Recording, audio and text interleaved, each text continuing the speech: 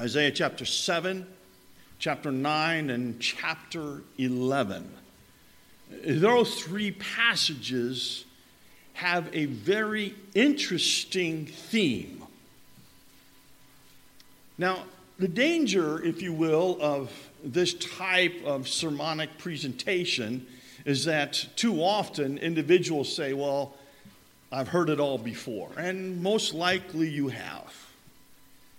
I don't doubt that whatsoever. The chore this morning for me is to somehow, in some way, allow this passage, these passages, I should say, to speak a newness. Maybe there'll be a nugget in here that you've not seen before. Though familiarity to you, but yet you've not stopped to ponder exactly what was going on. That's our chore this morning. And if I don't ask God to help, then I'm going to be lost. So let's pray together. Heavenly Father, it is with great joy that you allow us this privilege to gather together. You've allowed us this whole year to gather together on this day, a Sunday, to worship and to learn from you. And yet this morning we find ourselves on a theme that is very, very familiar. What else can be said concerning the events of the birth of your greatest gift to the world? A gift that is displayed, as the text in the scripture say, by one wonderful word, it's your love. You so loved. You demonstrated your love. You willingly loved a world that is bent on, even as Isaiah says, all we like sheep have gone astray. We've turned everyone to our own way. And that's the plight of the world. And unfortunately, Lord, I would even have to say that that's been the plight of some times in my life too. We've been enticed. We've been captured by all the frivolity and all the emptiness that this world can only offer. But I am so glad that you give us hope. And I pray, oh God, this morning that as we go over some very familiar passages of Scripture, that we won't allow the familiarity of them to cause us to doze off in a deep slumber, spiritually speaking. We may have our eyes open, our ears may listen, but yet, Lord, I pray that our hearts would be receptive to what your Spirit would have for us today. I need your help, Lord. I can't speak on my own. If I do, it will not even reach the end of this pulpit area. I need for you, O Lord God, to empower me. I need your words to become my words. I literally need to be separated from my thoughts that I may have your thoughts. I need to be depleted of my power so that I can speak in your power. Because if I don't, then these dear people will go away wondering and even maybe grasping for some kind of reality of truth that I was not able to give them. So God, I pray that your Spirit would infuse all of us. Fill me, O Lord God, by the presence of your Spirit and by the power of your Spirit, so that your people, those who are here this morning, your people, will be able to sense anew and afresh the very glory that is in Jesus Christ. Guide, O Lord God, all that is said and done. And we will praise you and thank you in your name. Amen. I am in many ways not politically correct. I do like to say Merry Christmas. And if you don't like it, well, then you take it up with God. I remember one time my wife and I, we were shopping. We have this tradition, my wife and I, that we do all of our Christmas shopping on one day. We may start at 4 or 5 in the morning, doesn't matter. We start off with a breakfast and then we plan our day, and we don't come home until it's all finished. Sometimes when our children were younger, we would start that early in the morning. They had to get on the bus themselves. We were gone. But we would not get back until they were almost in bed. It was that late. One time we were in a store down in the Lebanon area, and I go up to an individual asking for some help. And I did say Merry Christmas to her. And then I said, and by the way, my daddy owns it all. Oh, are you part of the Boss Cause family? No, wrong family. My daddy owns it all. His name is God. And he sent forth his Son, Jesus Christ. That's what all of this is about. We never got checked out so fast in our lives. I'm not politically correct. I enjoy saying Merry Christmas. I want people to know what is the meaning of all of this.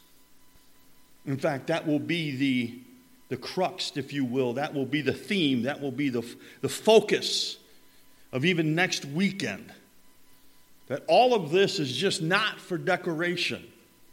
It is for the purpose that individuals fully understand that the birth of Jesus Christ is what makes Christmas the greatest event of all. But it's the prelude to what yet is coming. I'm getting ahead of myself. I wonder if there might be in this world just a emptiness when people are clamoring and even fighting in the aisles of Walmart for the last toy. Why do they do that? There's this missing of a hope that is in Jesus Christ.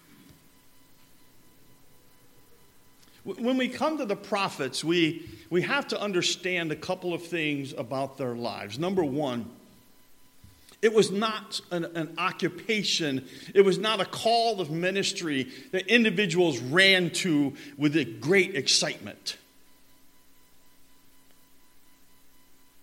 In fact, Isaiah in the earlier chapters says, I am undone. Why would you even think of choosing me?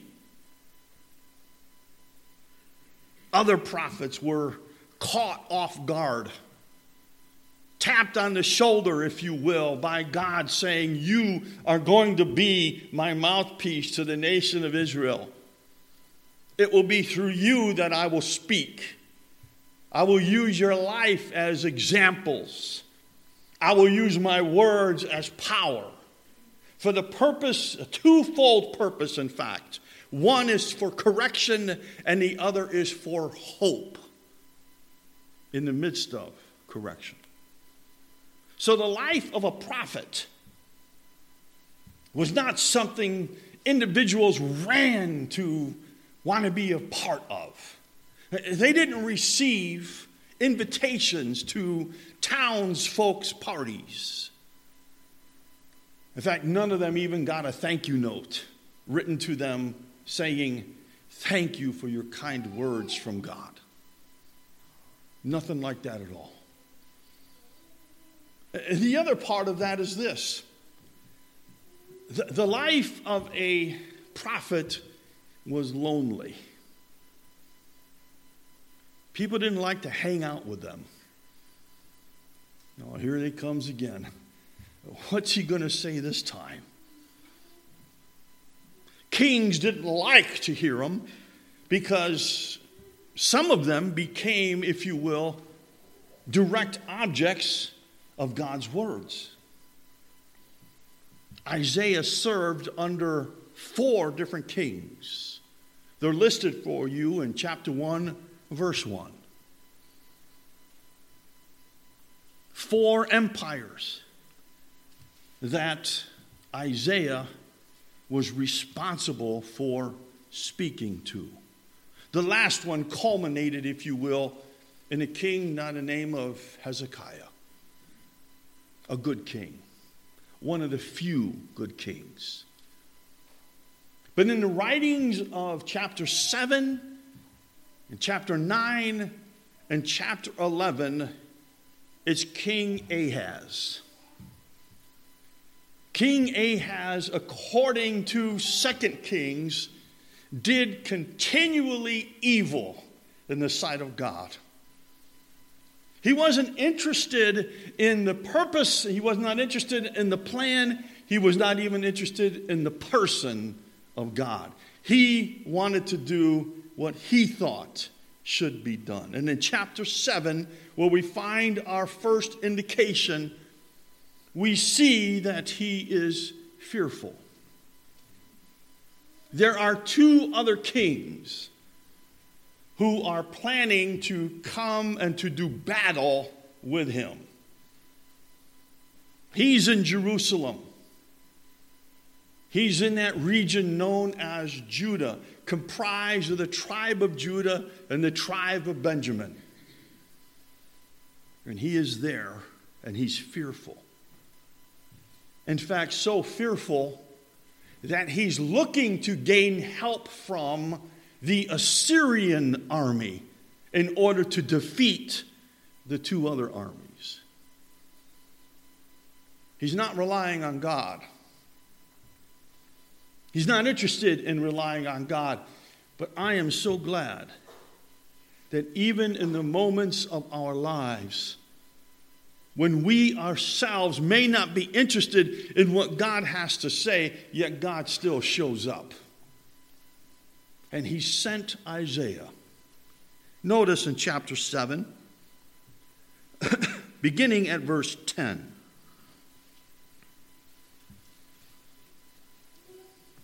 Moreover, the Lord spoke again to Ahaz, saying, ask a sign for yourself from the Lord your God. Ask it either in the depths or in the heights above.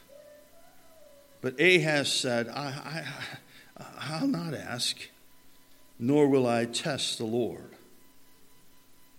Then he said, hear now, O house of David.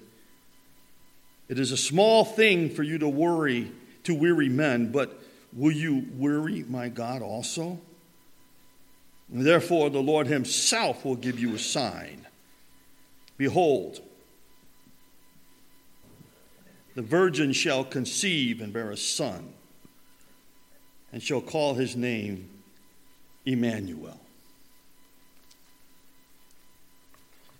The first familiar passage, which indicates, if you will, a prophetic meaning. There are some prophetic passages whereby there is an immediate implication as well as a future determination. This is one of them. It's not the first, but it is important. There is going to be a child born of a virgin? Ahaz. Now, there are a number of theological discussions concerning who's the virgin. Now, don't you all go running the book of Matthew yet. Some discuss the fact that maybe, just maybe, this will be Isaiah's wife will have a son. Or it could be King Ahaz's wife will have a son. Or there will be some kind of intervention in the life of a young woman who has not had a child yet. We're referring to the word virgin. But yet she will have a child. It might even be such a situation that it will be miraculous. It may very well be a woman who has never had a child, who maybe the world has said she can never have a child, but God says she's going to have a child. We don't know. The text is not clear. All we do know is that God is going to give a sign. Now, when God gives a sign, man cannot take any, if you will, from a greedy point of view, he can't take any credit for it. Ahaz, we see in himself, he had this sort of false humility. Oh, I can't ask God.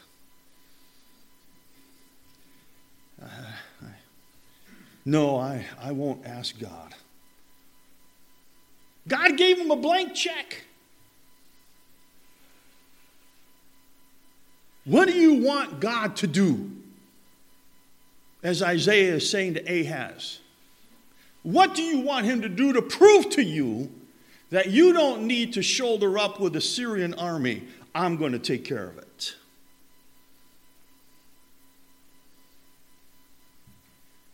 Now, before we begin to overly criticize the nation of Israel, let me let you in on a little secret. We do the same thing.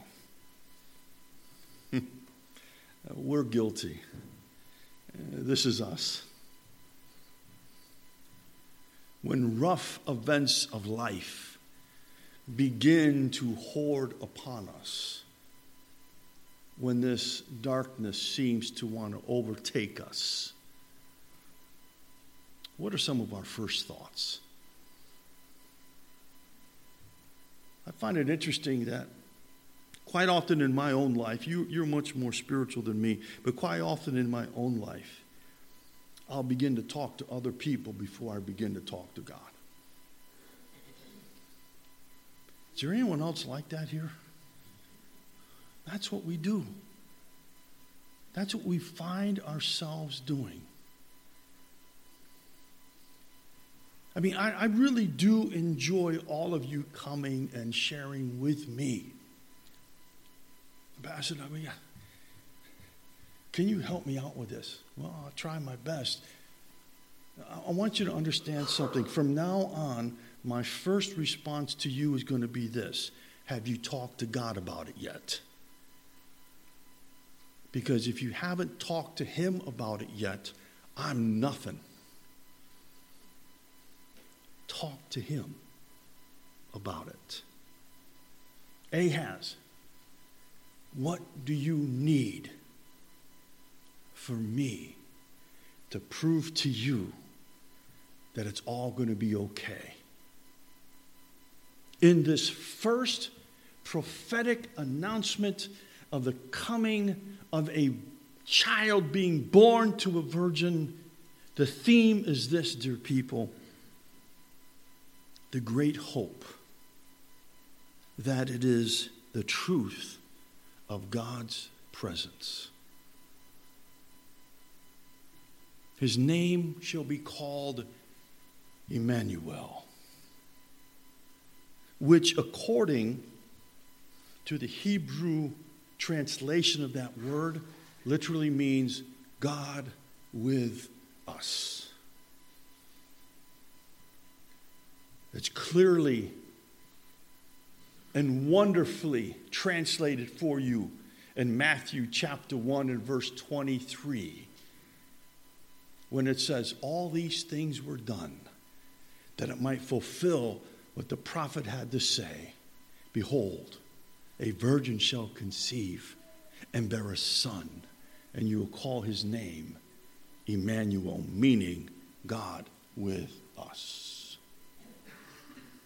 You see, dear people, during this season, that's part of the great hope, that it is God who is with us. All the lights and all the glitter and all the wonder that I can get wrapped up in, and I love all of that. I'm going to speak heresy to you just for a second. I stayed up one night when all of my grandchildren were there, and we watched Rudolph the Red-Nosed Reindeer, the greatest Christmas cartoon of all. And I get excited about that. But what really excites me this morning is this great hope that God has promised his presence with us. He is here. No matter what happens, he is here. We don't need to run to the Assyrias of this world. God is with us. The writer of Hebrews states it so wonderfully in chapter 13 and verse 5. For he has said, I will never leave you. I will never forsake you. And thus it says in verse 6, for that reason we may boldly say, the Lord is my helper. Whom shall I fear? Whenever you're faced with a great burden, when you see the masses of the world that may be gathering on the horizons and are going to attack you, remember this: God has never left you, and he will never forsake you. That's the great hope that I get out of Isaiah chapter 7. Behold, a virgin shall conceive and bring forth a son, and you're going to call him Emmanuel, which is to say, God with us.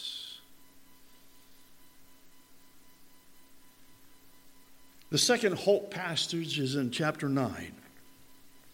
Again, familiar as it is to all of us.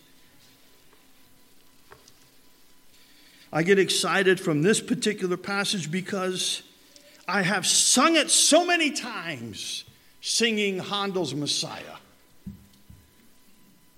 It all starts out with the ladies. For unto us a child is born. Oh, yeah. I get excited. When I was in Portland, Oregon, for 2 years, I could have, though I sang a number of times, but I could have been to a different place every weekend in December to sing Messiah's, Handel's Messiah. When I was a choir director, twice I made sure I had a 35-piece orchestra and a full choir bench, and we did Handel's Messiah twice. And when I get to this chorus, it is so exciting. The only one that beats it is the Hallelujah chorus. For unto us a child is born, unto us a son is given, and his name shall be called Wonderful Counselor, Mighty God, the Everlasting Father, the Prince of Peace, and of his kingdom there will be no end. This great hope in reality is the revealing of the very power of Christ, his power. In each one of these wonderful names given to him, we see the dynamic of what is yet to come. He is, if you will, a wonderful counselor. Someone wrote it this way: nothing is going to be dull about his reign. It is going to be dynamic each and every day. It's going to be something that we're never going to grow tired of. It will be a display of the very power of Jesus Christ as he rules and reigns. No one's going to get tired. I found something interesting this week that I never thought about before. Whenever it's recorded, I'm going to speak heresy here just a second. Whenever it's recorded that Santa Claus does something, what does he say? Ho, ho, ho.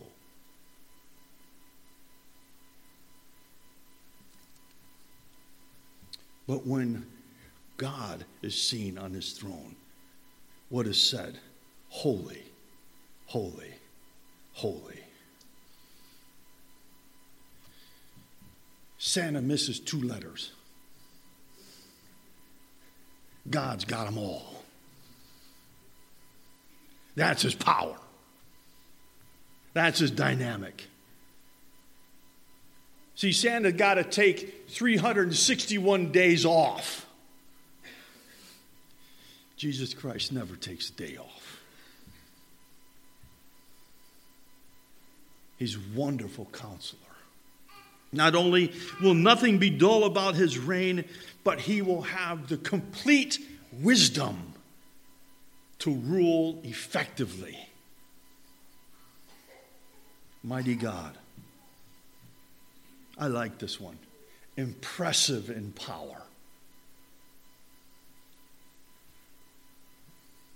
It's one thing to stand at the base of the Horseshoe Falls at Niagara Falls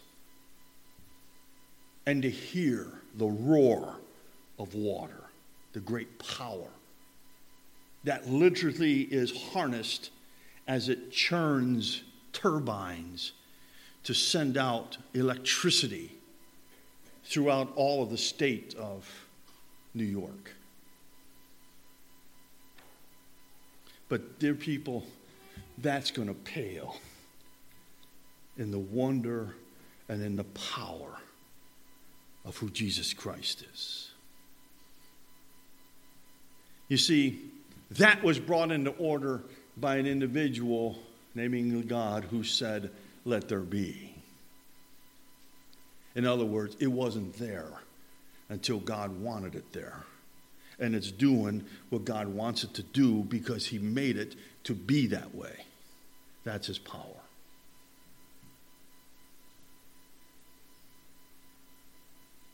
He's impressive in strength, and I love this, in size.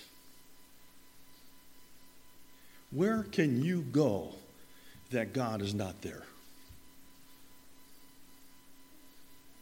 That's a rhetorical question.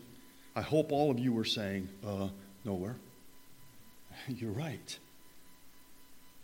He's not diminished one iota of whether he is here or if you just so happen to plant a church on the planet of Pluto, he'll be there at the exact same time. He's never diminished. In fact, Isaiah tells us in Isaiah 40 that he measures the universe by the span of his hand. And he knows all of the names of every star.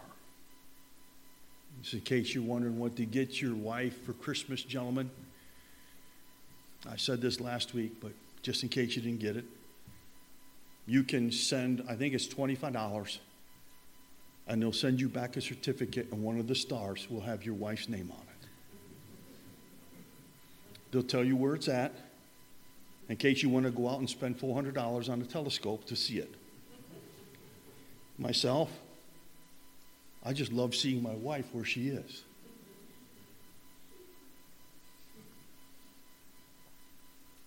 But God has already named it. I doubt God is going to say, oh, Nancy, yes, the star over here I named after you. No. I love you, baby, and you outshine any star. See how you can get yourself out of trouble? Yes. Hope. The great hope is provided.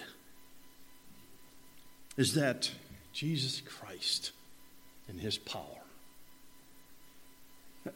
And it's displayed in the first verse of chapter 9 and verse 6, where it says, for unto us a child is born. Unto us a son is given. Don't miss those two phrases. One is speaking of the humanity of Jesus Christ. He will be born. He will come, and he has come, and he has dwelt amongst men. And even the Apostle John says, and we have seen his glory, the glory as of the only begotten Son of God, full of grace and truth. That is the Son who was given. Perfect man, perfect God. In what is called in the theological realm, the hypostatic union, together. And I am so glad that God came and took on the form of man, because if he did not, we would not even be able to look at him for his glory. So he veiled it in a child that grew, and finally who died and rose again.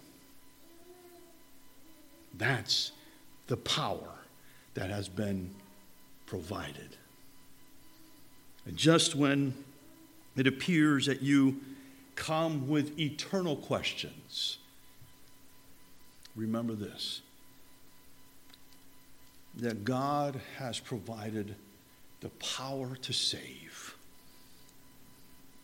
And all he asks you to do is come by faith and trusting and believing in him and him alone.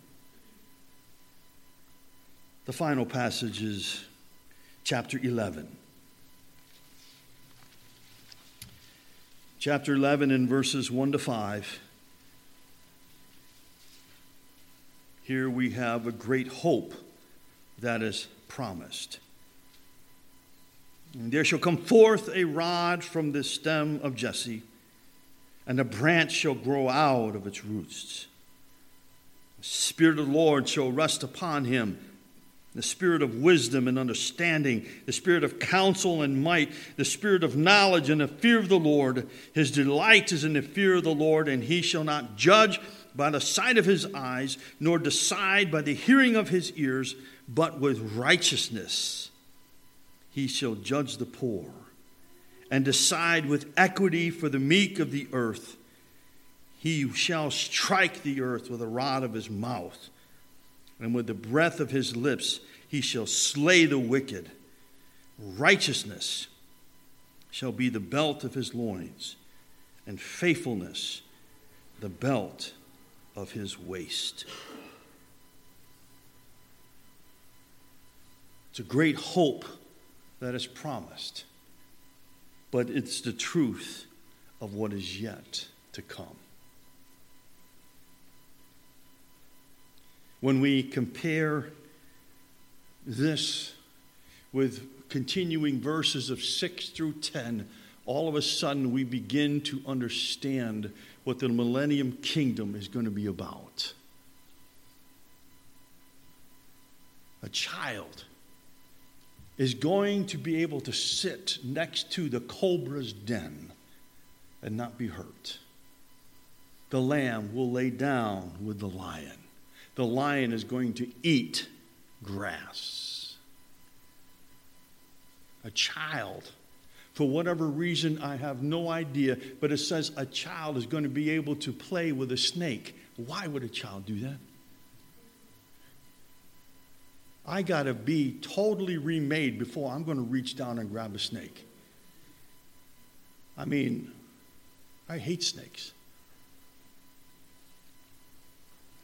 I hate them. Scare me half to death. I was mowing my lawn one day, and a black snake. I chased that bad boy. I got him too.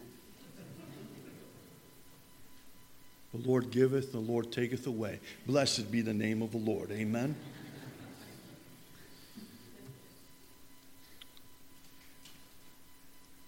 The best is yet to come.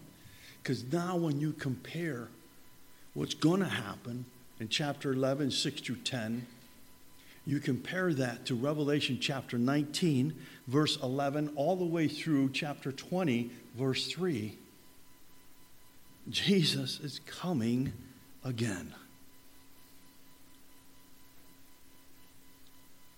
He told his disciples in John 14, it's recorded for us, I go to prepare a place for you.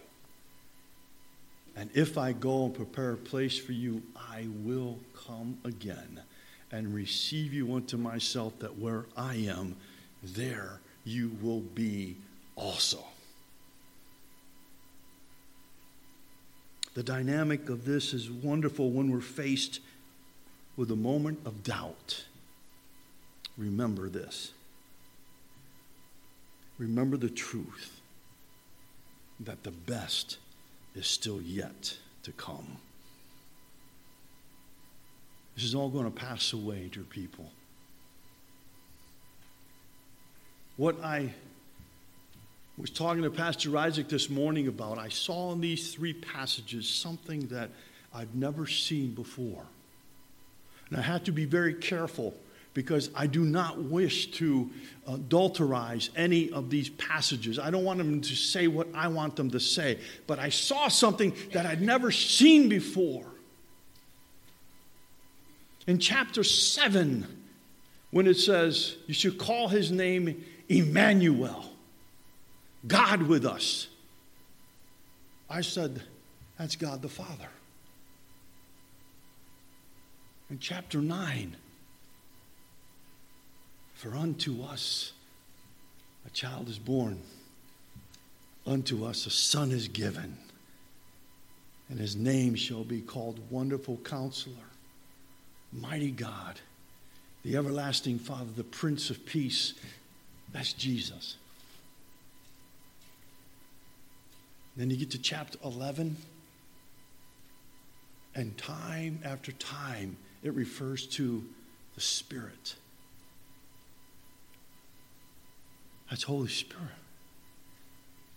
What we have here, dear people, is a glorious explanation of the triune Godhead. And the great promise is this: one day we're going to see him. No wonder we can say, Merry Christmas. Merry Christmas. Because we have a lot to praise God for in his indescribable gift to us.